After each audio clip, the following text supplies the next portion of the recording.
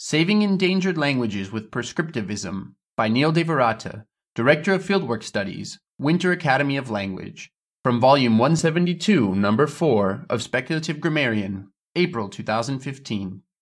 All over the world, languages are being lost at an alarming rate. Field linguists do their best to preserve these languages, but find their speaker communities apathetic. Why should I learn Huachicolate, they ask. It's Spanish I need to get a job. We need to look at successful languages, whose speakers are engaged with their language, to see what endangered languages can learn from them. When we do, we inevitably find that the most successful languages are those who possess a tradition of prescriptivist grammar. English has an army of armchair pedants who tell us to never split an infinitive, that the passive should be avoided, and that prepositions must not be used to end a sentence with.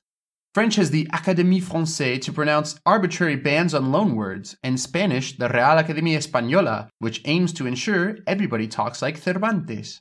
The Chinese are taught from an early age to regard all Sinitic languages as dialects of Mandarin. All these languages were originally documented by their own speakers, who made up arbitrary rules to show off their own cleverness. The results are invigorating. Such rules are endlessly debated, denounced, defended, and defied, and as a result, the speakers care about their language. Contrast the situation with endangered languages. These are documented by outsiders, schooled in the descriptivist method, and content to simply record what they find.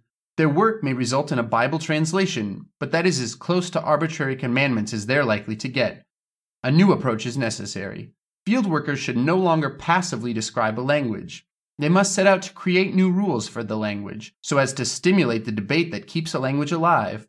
As such rules must be internally motivated, the researcher needs to think carefully about where to obtain them. A good strategy is to copy rules from a language that the speaker community considers prestigious, as English pedants do with Latin. In South America, Spanish or Portuguese would be the first choice, although it may be wise to base rules on the European form of the language rather than the local one. This approach has two advantages. Those who accept the new rule will see it as conferring the prestige of the dominant language on their own, whereas those who reject it will see the dominant language as tainted by association with the hated rule.